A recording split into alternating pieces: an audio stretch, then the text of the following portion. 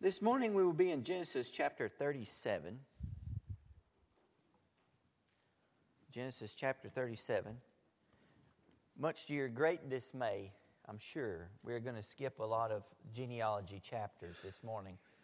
So let me just catch you up on the important things that have happened in a couple of chapters, which we will pass over. Rachel, Jacob's wife, has passed away, giving birth to her second son, Benjamin. And after that, God gives us an account of all the descendants of both Jacob and Esau. Now this morning, as we go to chapter 37, we are going to be looking and beginning the story of the life of Joseph. So we are passing sort of from the story of Jacob as the main character to the story of Joseph. And if you search short of Jesus Christ throughout the Scriptures, you will not find a life that is lived so well, perhaps, as the life of Joseph. He's given to us as an example that we might learn how to serve God in the midst of uncertainty and in the midst of being sinned against. We're going to talk about sin in the life of Joseph, not that Joseph has done, but that it has been done to him in the providence of God. And as we've seen, as I mentioned earlier, so far in the Genesis narrative, that humanity is very sinful. That is the theme that is woven throughout the book of Genesis. It's from the beginning when Adam and Eve ate the forbidden fruit. Their sons, Cain, rises up and kills the brother Abel. The world becomes so wicked that God destroys it with a flood, except for Noah and his sons, who the first thing that happens when they get off the boat nearly is that Noah gets drunk, passes out, wakes up and curses his grandson. It's bad. Abraham lies, gives away his wife twice. Isaac does the same thing. They show favorites within their home. And now Jacob, we know his dysfunction with all the wives that he married and how he was passive in being a husband. And it's going to get worse. It's rampant upon the face of the earth. Today we're going to begin talking about a guy who, instead of himself being sinful, is greatly sinned against. So I'm going to read to you Genesis chapter 37, so we can get an idea of Joseph's life and what it was like to be Joseph. Genesis 37, verse 1. Jacob lived in the land where his father had stayed, the land of Canaan. And these are the family records of Jacob. At 17 years of age, Joseph tended sheep with his brothers. The young man was working with the sons of Bilhah and Zilpah, his father's wives, and he brought a bad report about them to their father. Now Israel, that's Jacob, loved Joseph more than his other sons because Joseph was a son born to him in his old age, and he made a robe of many colors for him. When his brothers saw that their father loved him more than all his brothers, they hated him. They could not bring themselves to speak peaceably to him. Then Joseph had a dream. When he told it to his brothers, they hated him even more. He said to them, "Listen to this dream I had. There we were binding sheaves of grain in the field, and suddenly my sheaf stood up, and your sheaves gathered around it and bowed down to my sheaf." "Are you really going to reign over us?" his brothers asked him.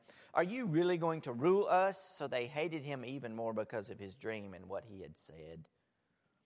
Then he had another dream, and he told it to his brothers. "Look," he said, "I had another dream. And this time the sun, the moon, and the 11 stars were bowing down to me." He told his father and his brothers, and his father rebuked him and said, "What kind of dream is this that you've had? Am I and your mother and your brothers really going to come and bow down to the ground before you?" His brothers were jealous of him, but his father kept the matter in mind. His brothers had gone to pasture their father's flocks at Shechem. Israel said to Joseph, "Your brothers, you know, are pasturing the flocks at Shechem. Get ready, I'm sending you to them." "I'm ready," Joseph replied. Then Israel said to him, "Go see how your brothers and the flocks are doing, and bring word back to me." So he sent him from Hebron Valley, and he went to Shechem. A man found him there, wandering in the field, and asked him, "What are you looking for?" "I'm looking for my brothers," Joseph said. "Can you tell me where they're pasturing their flocks?" "They've moved on from here," the man said. "I heard them say, 'Let's go to Dothan.'" So Joseph set out after his brothers and found them at Dothan. They saw him in the distance, and before he had reached them, they plotted to kill him. They said, to one another, "Oh, look, here comes that dreamer. So now, come on, let's kill him and throw him into one of these pits. And we can say that a vicious animal ate him. Then we'll see what becomes of his dreams." When Reuben heard this, he tried to save him from them.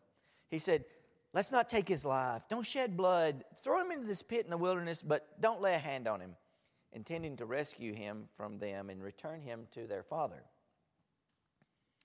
When Joseph came to his brothers, they stripped off Joseph's robe, the robe of many colors that he had on. Then they took him and threw him into the pit. The pit was empty, without water. They sat down to eat a meal. And when they looked up, there was a caravan of Ishmaelites coming from Gilead. Their camels were carrying aromatic gum, balsam, resin, going down to Egypt. Judah said to his brothers, "What do we gain if we kill our brother and cover up his blood? Come on, let's sell him to the Ishmaelites and not lay a hand on him, for he is our brother, our own flesh." And his brothers agreed. When the Midianite traders passed by, his brothers pulled Joseph out of the pit and sold him for 20 pieces of silver to the Ishmaelites who took Joseph to Egypt. When Reuben returned to the pit and saw that Joseph was not there, he tore his clothes. He went back to his brothers and said, "The boy is gone. What am I going to do?" So they took Joseph's robe, slaughtered a male goat, and dipped the robe in its blood. They sent the robe of many colors to their father and said, "We found this. Examine it. Is it your son's robe or not?" His father recognized it. "It is my son's robe," he said. "A vicious animal has devoured him. Joseph has been torn to pieces." Then Jacob tore his clothes, put sackcloth around his waist, and mourned for his son many days. All his sons and daughters tried to comfort him, but he refused to be comforted. "No," he said, "I will go down to Sheol to my son in mourning." And his father wept for him. Meanwhile, the Midianites sold Joseph in Egypt to Potiphar, an officer of Pharaoh and the captain of the guards. What is going on here? I told you that the Bible is a story of dysfunctional, sinful families, and it doesn't get much worse than plotting and conspiring to kill your own brother. And when you decide that, killing won't actually make us any money, why don't we sell him as a slave and make some money? That's bad. That is a messed up family. And there are so many things and so many ways we could talk about why it comes to this place. Joseph is the son of his old age. He's also the oldest son of his favorite wife, which we've learned throughout the Scripture. So Jacob's playing favorites to his wives, having a bunch of wives, kids by a bunch of different wives, has caused rivalry. We have already seen rivalry between Leah and Rachel. Now we see rivalry between the boys. It is not a happy home. And Joseph the dreamer is given by God 2 dreams in this passage. And they are not received well, to say the least. The brothers who are already resentful of him, once they hear these dreams, they actually hate him more and more until they hate him so bad they're willing to murder him. But what I want to point out to you this morning for us to think about is that Joseph did nothing wrong. Nothing wrong. It's not his fault that his father gave him the robe of many colors. And you might say, well, maybe he should have kept these dreams to himself and not told. Maybe he was being a little bit arrogant when he told the brothers about this dream. And to that, I want to say this. Maybe he could have been more tactful. However, these were not just dreams of a young boy with visions of grandeur. These were given to him by God. These dreams are the Word of God, and when he speaks of them, he speaks not as a boy who wants to rule over his family, but as a prophet of God. He's speaking the word of the Lord to his brothers and to his father. God intends for Joseph to be raised up, and their sheaves will bow down to his. It is not his arrogance that has done this. It is the Word of God. Now, God has used this to provoke the jealousy of his brothers, just as God will later use Moses to provoke Pharaoh. When God's Word is given to people, it is not the fault of the messenger that it is not well received. Joseph is indeed going to be exalted over his brothers. I want to pause and point out just a couple of things really quick. I want to talk to moms and dads. Do you see how you love affects your children? How Jacob treated his sons had a massive impact on their family dynamic. So much so to the point where they were ready to murder Joseph. We must love completely our children, not make favorites. Strive to be as fair and as loving to them as we can. If we do not give the affection and attention to our children that they need, then they will resent us and others. And I'm not just talking about showing our love to a favorite child. It doesn't matter if it's a favored child or a favored sport or your work or even this church, your children need you. If you don't give them the primary devotion and affection which they need from you, they will find it somewhere else and they will resent us for not loving them. And two, just because we are innocent does not mean we are exempt from suffering. Joseph is a prefiguring of our own Lord Jesus Christ. Surely you can see it in the echoes of the supper we had this morning. Remember, I talked about the fact that on the night that our Lord was betrayed for silver, and Joseph's own brothers sold him out for silver, just like our Lord would be sold out for silver. He was sold into bondage, into slavery due to no fault of his own, exactly as our Lord Jesus Christ. Joseph does show us a figuring, a type of Christ in this passage and throughout his life. He is not someone who is sinning against others, but is someone who is very sinned against. It is no wonder that the Apostle Paul says in Acts 14:22, it is necessary to pass through many troubles on our way into the kingdom of God. Many troubles, not all of them of our own doing. And so when we tell the truth of God's word to others, when we speak about the things which God has revealed to us, not through dreams, but by a more reliable source, through His written word, do not be surprised when others reject the things that the word of God says. You yourself might wind up just exactly like Joseph. In fact, I well remember being lost and people telling me that I could know without a shadow of a doubt that Jesus was risen and that I could be saved. And I thought that was arrogance because I was lost. And the Spirit of God had not revealed to me that the Son of God was indeed risen and that He is indeed Lord. It is not arrogance to state the truth. We can say it arrogantly, but that doesn't mean we are being arrogant. The Bible is God's truth. This will upset people as well. We must be prepared for this type of suffering which Joseph and our Lord received for speaking His word. If we thought that Jacob's family was messed up before, this is definitely the height of dysfunction. But there is more at work here than just Joseph's brothers being spiteful to him. Many years before, Abraham was told by God, your children will go into captivity for 400 years into the land of Egypt. They're going to go outside the land. Now, Joseph cannot possibly know this, and his brothers don't know this either. But what is going into effect right now is a plan of God that is much bigger than the life of Joseph or even his brothers. Joseph has a part in this overarching, grander plan. He has no idea what his place is in it. He doesn't know what his life will mean, and he doesn't know what this will mean for his progeny and for his brother's children for 400 years to come. He has no idea. And while this story, this moment is important and is about Joseph, it is also a part of a much larger story that Joseph can't see, that is far, far larger than they imagine. And so what I want to say to you this morning is that we, like Joseph, are a part of a much larger plan of God, and you have no idea your place in it. You have no idea what your life will mean. We have no idea how God will use us. When Joseph is there, thrown into that well, that dry pit, while his brothers callously sat and ate food, while Joseph's cries could no doubt be heard from that well, he had no idea that when they hauled him up out of that well, sold him to the Midianites, that he was going to become Pharaoh's right-hand man and the second most powerful man on the face of the earth. He had no idea that God's plan for his life was that one day his brothers would come and bow down to him and he would save them from starvation. All he knew at the moment was, I'm fixing to go in chains into slavery because my own brothers hate me. And what of you? What will your future be? It's easy to read the story of Joseph, right? And remember that he's going to become Pharaoh's right-hand man. But Joseph doesn't know this. He's in a pit. He's afraid he's going to die. And that might be where you are too. You have no idea what God is going to do with your life.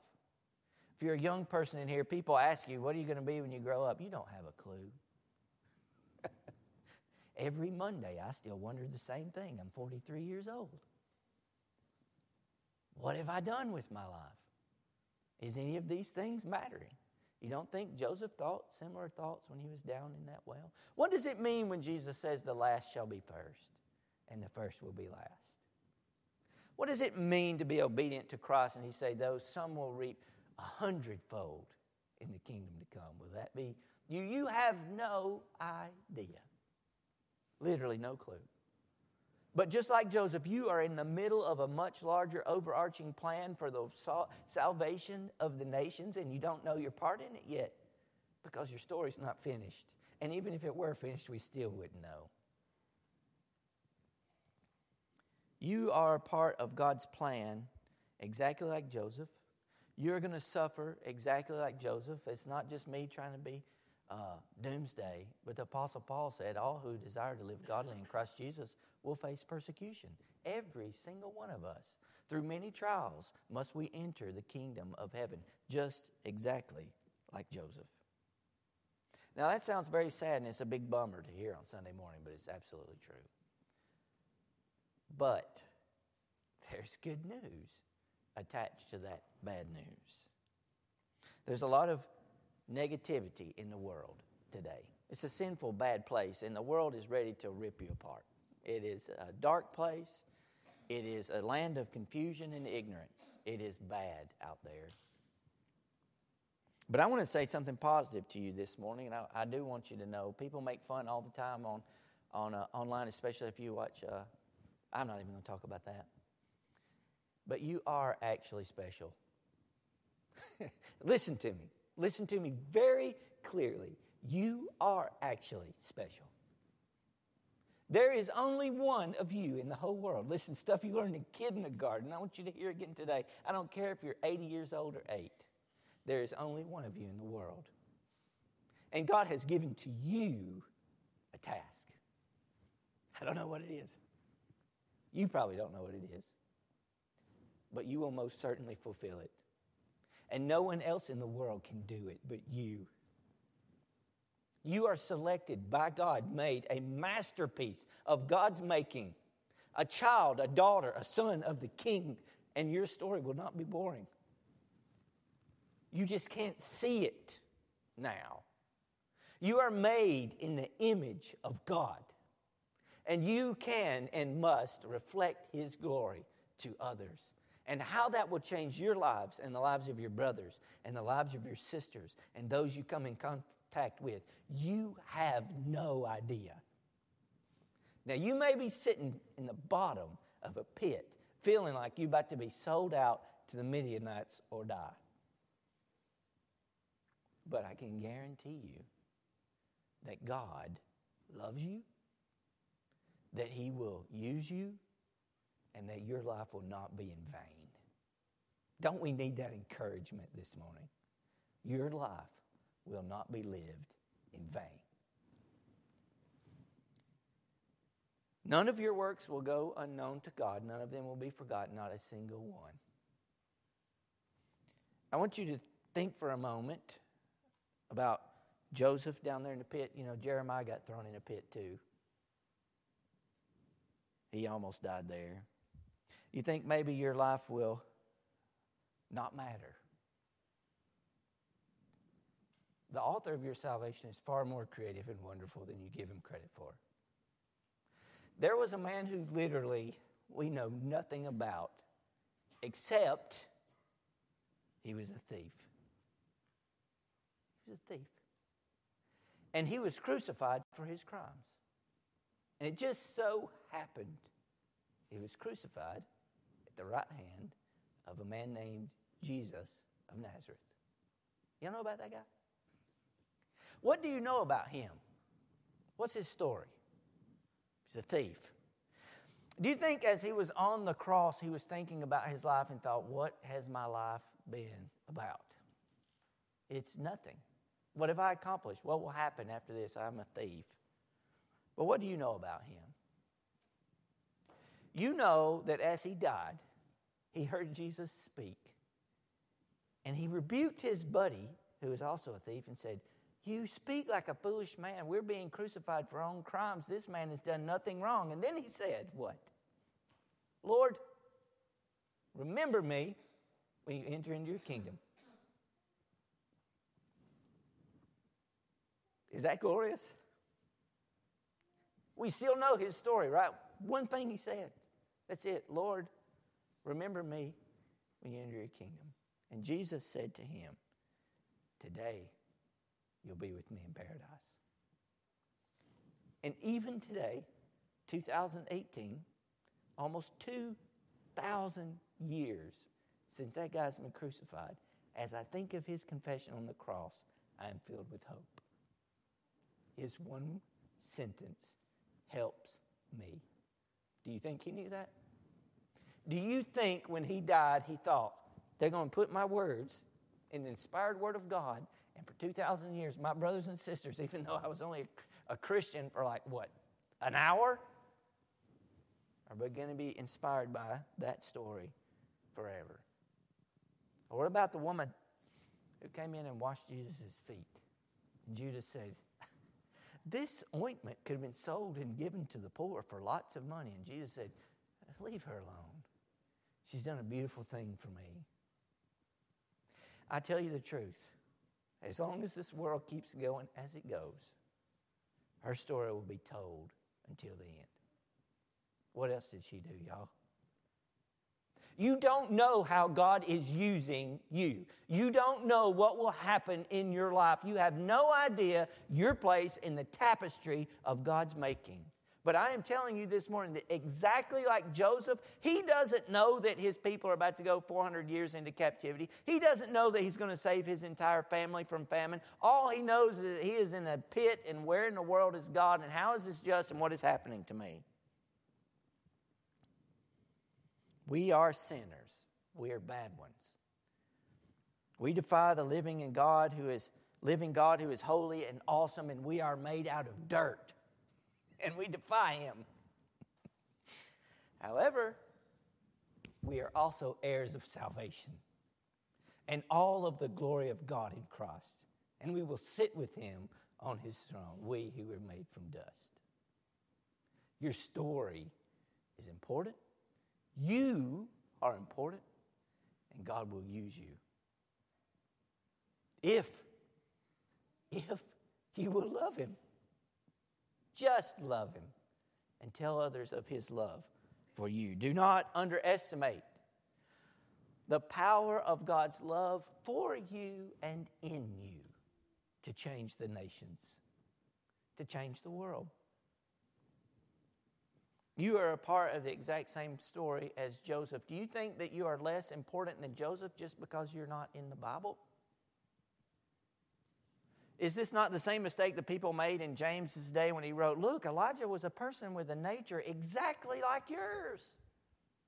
All he did was pray that God would cause it not to rain, and it didn't rain for 7 years. And then he asked God to make it rain, and it did." The point James is making is not that Elijah is awesome, but that he served an awesome God, and all he did was ask. What will your story be? I don't know. I look forward to hearing it when the great teller of all tales teaches us who you were and what you've done. Church, be encouraged.